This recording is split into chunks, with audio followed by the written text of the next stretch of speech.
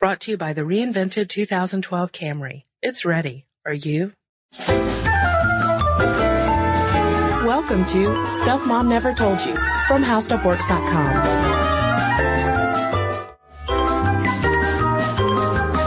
Hello and welcome to the podcast. I'm Kristen. I'm Molly. Molly, I feel like I have told the story before, so... Always a good way to start a story. I know, right? So if I have, guys, just zone out for like the next minute while I gab on. All right, we're talking about dolls today, okay, the non-Barbie edition. And this is perfect for me, Molly, because as a child, as a young Kristen, I was not allowed to have Barbies. My mother, because my mother thought that they, and here, Mom, if you're listening, sorry, I'm about to spill the beans, because my mother thought that Barbie promoted an unhealthy and unrealistic body image. And, I'm sure your mother was not alone in that. Yeah, she had all these brunette little girls running around and, why would she buy us a bunch of blonde, big-breasted dolls? She was not a Barbie fan. So, for that reason, I had a Cabbage Patch doll. Oh, well, I had Barbies and a Cabbage Patch doll. Well, weren't you my just mother the bee's knees? Must have really loved me and not been concerned about my body image. No, tell me about your Cabbage Patch doll. Well, my Cabbage Patch doll was named Jane, and I can't remember if that was her name on her birth certificate or not. Nevertheless, her name was Jane, and I would call her plain Jane because Jane had really short hair that I couldn't play with, unlike my sister's Cabbage Patch doll that had long flowing brown yarn hair that she could braid and do cool things like that with. Whereas Jane I could put like a hat on her head. And that was it. So I was kind of displeased. You sound kind of resentful about it. Every other person I know has fond memories of playing with their Cabbage Patch doll. Don't get me wrong. I loved playing with plain Jane. But, I just wish I could have gotten like a Cabbage Patch doll wig for her. That was my thing when I was a kid. I just loved playing with dolls' hair. So a lot of my dolls had like crazy frazzled, messed up hair because I'd play salon all the time. I think that's a pretty common thing kids do with their dolls. Yeah, which is reflected in, my lovely hairstyle today. It is currently up in a bun. Do you guys want to know a fun fact about Kristen? Her power comes from her bun. She puts it up whenever we start podcasting. This is related to nothing. It's true though. I do feel like I think clearer when I have long hair, as you guys might see on our Facebook page. But this has absolutely nothing to do with dolls, Molly. Why are we talking about my hair? Let's get back to dolls. Yeah, today is a tribute to 3 famous dolls that were common in our childhoods. Mm-hmm. And, of course, you're going to want to hear about the dolls that were common in your childhoods. But these are 3 that meant something to us. Yeah. That aren't Barbie dolls. That are not Barbie dolls. Now, I will say, Molly, I don't want to put words in our listeners' mouths or thoughts in their heads, but I'm banking on at least a few people out there might be surprised that we haven't brought up the gender implications of girls playing with dolls, because we have talked about how toys are, kind of gender segregated where, girls are taught to play with dollies and boys are taught to play with trucks because, of because it feeds into the social constructs of gender and isn't that so heteronormative and blah, blah, blah. Are we just teaching girls to become moms? Exactly. We're not going to do that. We're not doing that today. We love dolls so much. Well, yes. As a child, I did love my dolls. But I think that leads us into our first doll because when we were doing our research about dolls that meant something to us, I found this quote from Madame Alexander, famed doll maker, and she said that dolls should contribute to a child's understanding of people, other times, and other places. Dolls should develop an appreciation of art and literature in a child. Yeah, and I like to think of dolls that way because while yes, we can argue all day long about whether or not it is healthy to give a little girl a doll, what kind of message that sends to her. However, from my own childhood experience, and I think from a lot of people's childhood experiences, playing with dolls fostered imagination and fostered, play and fantasy and all of those things that are really healthy for kids too. So let's go into the stories behind these dolls that we so love. We mentioned the Madame Alexander quote, so why don't we start with her, Kristen? Now, when Molly asked me what dolls we should talk about, I immediately said, Madame Alexander, because while I did not have Barbie's people, I did have lots of Madame Alexander dolls. I had the big ones that you could play with more. They were more like bigger, heavier baby dolls. And then I also had the collectible Madame Alexander dolls as well, the storybook characters and the Little Women characters. Loved them. And they were very fun to dress up. And Madame Alexander was known for using characters from literature and using characters from real life and making these glorious clothes for them. In fact, she made some of the first dolls that were actually based on already existing characters. Yeah, and Madame Alexander, maybe we should call her by her real name, Beatrice. Beatrice Alexander. She was the child of first-generation Americans. Yeah, and she grew up above her father's store, which was it was essentially a doll hospital. It was the first doll hospital in this country. Mm-hmm. And so she would play with the dolls while they were waiting to be repaired. The little broken dolls. And, most of these really fine dolls were coming from Europe. Strangely, America, despite the fact that we're talking about 3 American dolls, not known for its doll artistry. Yeah, it took a while. I was surprised it took a while for the doll industry in the States to really pick up. I don't know why. Anywho. But that's key because when World War I broke out, obviously we weren't begging for them to send us their dolls. So, the doll hospital was actually threatened. And so one of, the first dolls that Beatrice Alexander made was a Red Cross doll to, sort of rally the troops here at home and also to keep, the doll hospital and the doll business, going so that she could make some money, creating dolls. And the success of the Red Cross doll started her career. In 1923 is when she gets going with the Alexander Doll Company. Yes, and by 1928, she has adopted the title of Madame Alexander. And Beatrice Alexander was quite a savvy businesswoman. I mean, she built herself a doll empire. For instance, she forged a relationship with Disney, where she created specific dolls to go with certain characters. For instance, in 1933, she came out with dolls to go along with Walt Disney's The Three Little Pigs. And then from there, the partnership picked up. She also created the very popular Scarlett O'Hara doll to go along with Gone with the Wind. The book. She made the first Scarlett doll before she'd even seen a movie and seen any sort of vision of Scarlett as conceived by another person. Yeah, so of course, once the movie comes out, they become highly popular. The U.S. government even got in on the Madame Alexander doll train during World War II because they considered dolls to be morale boosters, and so they wanted her to create dolls to essentially lift up American spirits. And she came out with this Margaret O'Brien doll in the 1940s, and it was one of the most successful dolls to date. And it was billed as, quote, everyone's ideal of a dear little girl.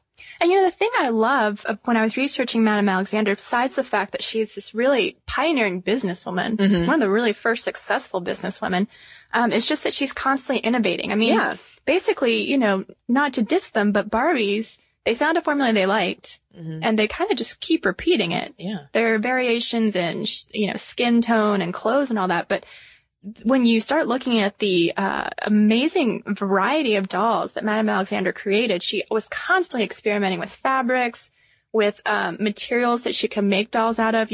Shortly after the Margaret O'Brien doll, she wants to make an unbreakable doll because she wanted kids to get down and dirty with them. And so she's pioneering the use of plastic. Yeah, she actually partnered up with DuPont to create the first plastic doll.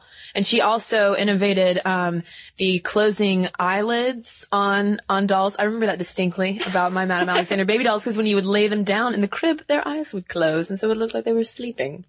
So, she's got dolls that can walk, dolls that can crawl. The 1950s are considered the golden age of Madame Alexander dolls. That's where she had a lot of her storybook characters come out, and also the international dolls with all the costumes from around the world. And that earned her some kudos from the United Nations. Yeah. I mean, that's impressive. We think, oh, it's just a doll baby. No, it's a serious business. And the coolest creation, in my opinion, is the 36 custom-made dolls that she made when Queen Elizabeth II was coronated as queen.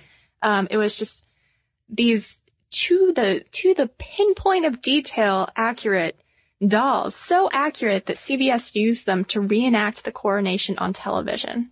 Can you imagine? Like, if you're a kid in America watching TV and seeing dolls reenact the coronation of Queen Elizabeth. I think my mind would be blown. It's really cool. So right around the same time that Beatrice Alexander is starting to build her doll empire, we've got a guy who is building a doll empire as well, but a very different type of doll. Yeah, if Madame Alexander represents top of the line finery for dolls, then Johnny Gruelle and his creation of Raggedy Ann is sort of the homemade but no less loved version of a doll, the rag doll. And Raggedy Ann was actually a bit of an inspiration in doing this podcast at all, Kristen, because there were quite a few news stories a few weeks ago about Raggedy Ann's 95th birthday. Wow. That's how long she's been around. So let's talk a little bit about Johnny Gruelle and the myths and legends surrounding Raggedy Ann. Yeah, Raggedy Ann has a much more mysterious background than Madame Alexander dolls. Madame Alexander dolls are pretty straightforward. But there has been some misconception about how Johnny Gruelle came up with the Raggedy Ann doll. Now, the most popular tale about Raggedy Ann is that Johnny's daughter Marcella was wandering around in the attic one day, rummaging through things as little girls are prone to do. When they don't have dolls to play with. When they don't have dolls. And she was actually supposedly in her grandmother's attic, and she comes down holding this tattered and faceless rag doll. And she takes it to her dad, says, "Dad, look at this doll that I just found. It's got no face on it." And Johnny says, "Little Marcella, let me fix that doll up for you." And he paints a face on the doll, and Raggedy Ann is born. Kristen, I think we're seeing how you played with your dolls when you were a little kid. Lots of fun voices. That's where it's coming from. Very realistic play. Yep. Now that's one story, and that's, like Kristen said, the most popular. It's on Wikipedia, but according to one site, dollkind.com, bookmarked it. It's a really great site. You think Kristen's joking. According to another account, Johnny was in the attic and found the doll himself and was just like, "Oh, I'm a writer and an illustrator. This would be good to use in some of my pieces." But the doll will be linked with Marcella forever because of the fact that he did tell her stories about this character, no matter who found it, him or her. But also, she died very shortly after she was given this doll. And the death, obviously, of his young child affected Johnny Gruelle immensely. And he basically wanted to write down these stories and illustrations to keep the memory of her alive. In fact, in one of the later books, there are, dozens of books about Raggedy Ann and Andy, who comes along 5 years later. Mm-hmm. There is a character named after his daughter. Now, another myth that surrounded her, though, Raggedy Ann and the daughter. Yeah, this might change your perception of Raggedy Ann once you hear this. I don't know how many people know this, but I had certainly never heard of it. I hadn't heard of it either. But the reason Marcella died at the age of 13 was because she was given a vaccine for smallpox. Mm-hmm. It was mandatory. And the doctor said that that's not what caused her death, but the parents became convinced that that's what caused her death.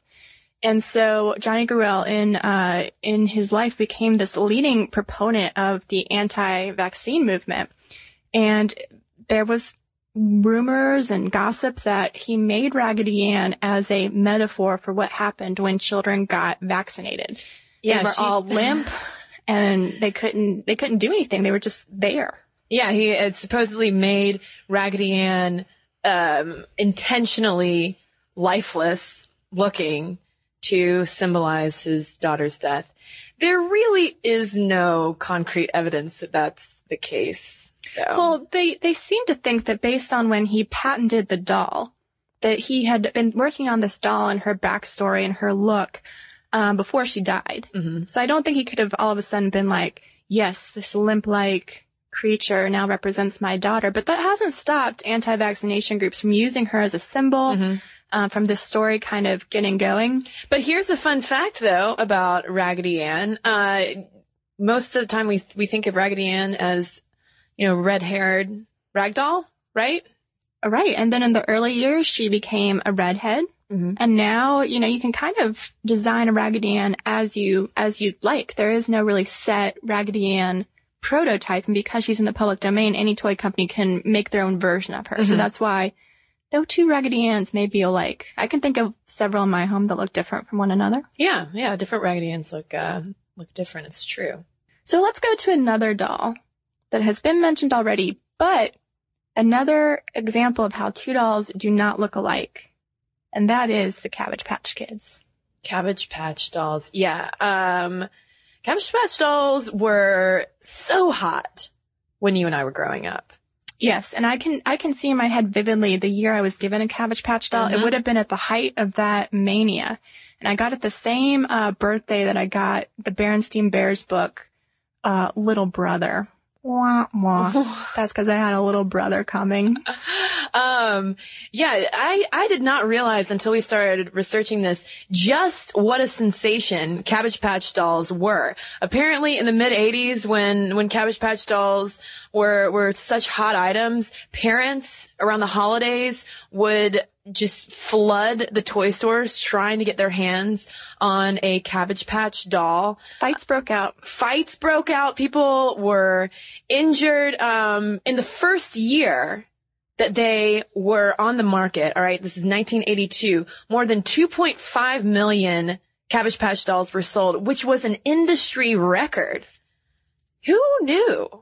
Probably our parents knew, Kristen, because they were the ones trying to find it for us. And we were luckily oblivious to their battles. I don't remember wanting a Cabbage Patch doll or going crazy over a Cabbage Patch doll, but you remembered you got the Berenstain Bears book around the same time. Mm-hmm.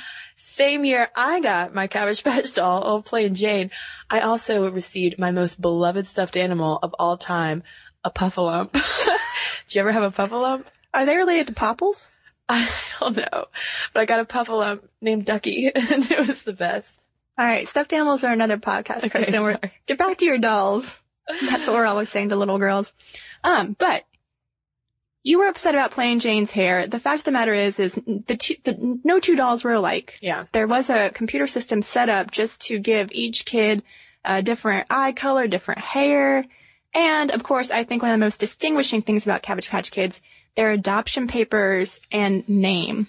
Yes. And sometimes when I just want like a good laugh when I'm shopping, I'll go into a toy store and just read the birth certificates of Cabbage Patch dolls. Because they have some wacky names. I don't even remember what mine was called for real. Or what I named her after that. But, they've always got some off-kilter names. Yeah, and the guy who came up with Cabbage Patch dolls actually invented them not too far from where we are sitting right now, Molly. They are our own backyard. Cabbage Patch dolls are grown in Georgia, by a man named Xavier Roberts. Yeah, he was an art student and he was working in Helen, Georgia at the time and to put himself through art school. And he came up with Cabbage Patch dolls. And next thing you know, he has the most popular doll on the market. And before the Cabbage Patch dolls came out with their, the plastic heads that they have today, Xavier actually invented them as soft-headed dolls, okay? And those original dolls are incredibly valuable.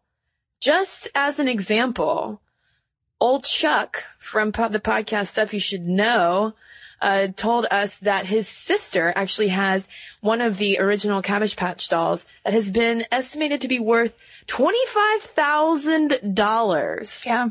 And they were originally sold for $40. $40, yeah. The original little people with the soft heads. Mm-hmm. And that's just how popular these dolls became. And so basically he was doing just fine as a businessman selling the fabric sculpted dolls. And in 1982, he makes the deal with a toy company to mass produce the ones with the vinyl heads so that they can sell more, put them out faster. And like Kristen said, that's the year that everything exploded. By 1985, they'd put a Cabbage Patch Kid in space. Wow. And, it just keeps, they kind of do fall out of fashion at the end of the 80s, and the company does go bankrupt that was originally making the first Cabbage Patch dolls. But they come back. Like throughout the 90s, and you can still, like I said, go into toy stores and see them today. They've been mascots for the Olympic teams. There have been a lot of rumors about Cabbage Patch dolls, like weird urban legends. Yeah, there are so many articles on Snopes just about the Cabbage Patch Kids. Mm-hmm. Like, for example, the whole reason that they were made was not because Xavier Roberts had discovered a cool new way to sew a doll's head.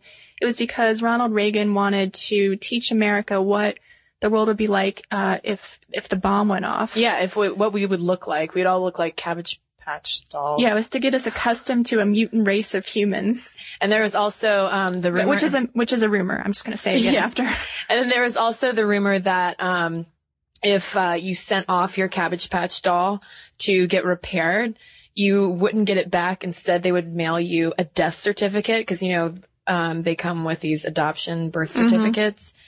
And supposedly you would get a death certificate. Not true. Also a rumor. But you know what is not a rumor is that Cabbage Patch dolls are, quote unquote, born in a hospital in Georgia and given a magical formula called imagicillin that brings them to life. Kristen, have you ever been to the Babyland Hospital? I have not been to Babyland Hospital, but Molly, you have, and I want to hear about it. It is maybe my favorite attraction in all of Georgia. Whoa. You go to Cleveland, Georgia. It's an hour outside of Atlanta. And I went just a few years ago, not as a child. I can only imagine the glory that would have been to go as a child. And they take the fact that it's a hospital for these babies very seriously because a nurse greets you at the door. And it's free. That's what's so great about it. It's just a slice of your childhood just there waiting for you. And first you go through and you kind of see how the Cabbage Patch dolls evolved. You see that original sewn face made out of all fabric, and then you just see more Cabbage Patch dolls than you could even imagine exist, like just in all sorts of scenes of play. Like they're on a boat, they're like having picnics together, they're in school, they're on buses going on field trips. It's just, if you can imagine a Cabbage Patch doll doing something, it's doing it at that place. But yeah, that's not the main attraction. Yeah, this is what I want to know about Mother Cabbage. So in the middle of the whole place is Mother Cabbage. About every half hour on the dot, which is a little suspicious to me, she is ready to give us a new Cabbage Patch Kid. Because the Cabbage Patch Kids are like, they come from the leaves, and they're pollinated by crystals, and there's an entire backstory to it. Basically, everyone gathers around, the crystals start to light up on the Cabbage Patch, a doctor comes out and, like you said, administers a magicillin, so that the baby's born healthy. They can do a sonogram and they tell you if it's a boy or a girl, which essentially involves just like putting a tool on a tree and the tree lights up pink or blue. They cut the cabbage leaves out and all of a sudden there's a new Cabbage Patch Kid. Oh, your eyes are lighting up. If you have been there, then you know the magic that this is. I might have to go to Babyland. It is fun for children and adults alike, probably not for the same reasons. It can be a bit of a campy, fun field trip, if you will. Yeah, I gotta say, of all the doll backstories, Cabbage Patch takes the cake. But that's not really why I never played with it. Like, oh, come here, Cabbage Patch doll. I'll take care of you now that you're not in your leaf of cabbage anymore. I will give you a magicillin. I don't remember using that part of the backstory to make my fun with her, which I think speaks to why dolls are so beloved among girls and boys everywhere, is because you make your own backstory for them. Make your own backstory. Exactly. You can treat them as, I was telling Kristen, that in the gift shop you can buy like really boring crap for your dolls. Like you buy like the scale to weigh them on. What? Like of all of the accessories to buy for a doll, that sounds like the most boring. But I'm sure there are kids who love to do that, play doctor and weigh your Cabbage Patch Kid. But I think that is why they're so appealing, is you can treat them like kids. I never did. I treated them as my students in my pretend school that my brothers would not go to once I gave them tests. And I know that you pretended you were a band of orphans with your dolls, Kristen. Yes, boxcar children. Oh, way too many personal facts we are sharing about our childhood in this podcast, which is why I think it's time to ask for listener stories. Did you guys play with dolls? What kind of dolls did you play with? Don't be mad at me and Molly for talking for 20 minutes about dolls and not bringing up the potentially negative gender implications of dolls. Because you know what? They are a part of our collective childhoods. Well, and I think that, I agree with Madame Alexander that they foster imagination in ways that were also fostered when I played with blocks, but I played with both of them. Exactly. Don't worry about gender, Kristen. Worry about fun. Fun. Let's have fun and read some emails. Well, I've got an email here from Kelly, and this is in response to perhaps your favorite podcast of all time, Molly. Magic. Women in Magic. She said, I want to mention an area of female magic that you may have overlooked. It seems to be much more acceptable socially for women to perform elaborate magic tricks so long as they are dressed up as clowns. I wonder if that's because they're not presenting themselves as traditionally feminine, but instead look childish or buffoonish. Interesting theory, That is Kelly an interesting B. theory. Might be something to that. You might want to look into that, Molly. I've got one here from Katie about musical instruments and gender. And she writes, in some matriarchal Native American tribes, only men are allowed to play ceremonial drums for one pretty cool reason. These traditional drums are played on the ground, and the earth, being a mother figure, has immense power. If women were to play the drums, the power that comes from their connection with Mother Earth would just be far too great.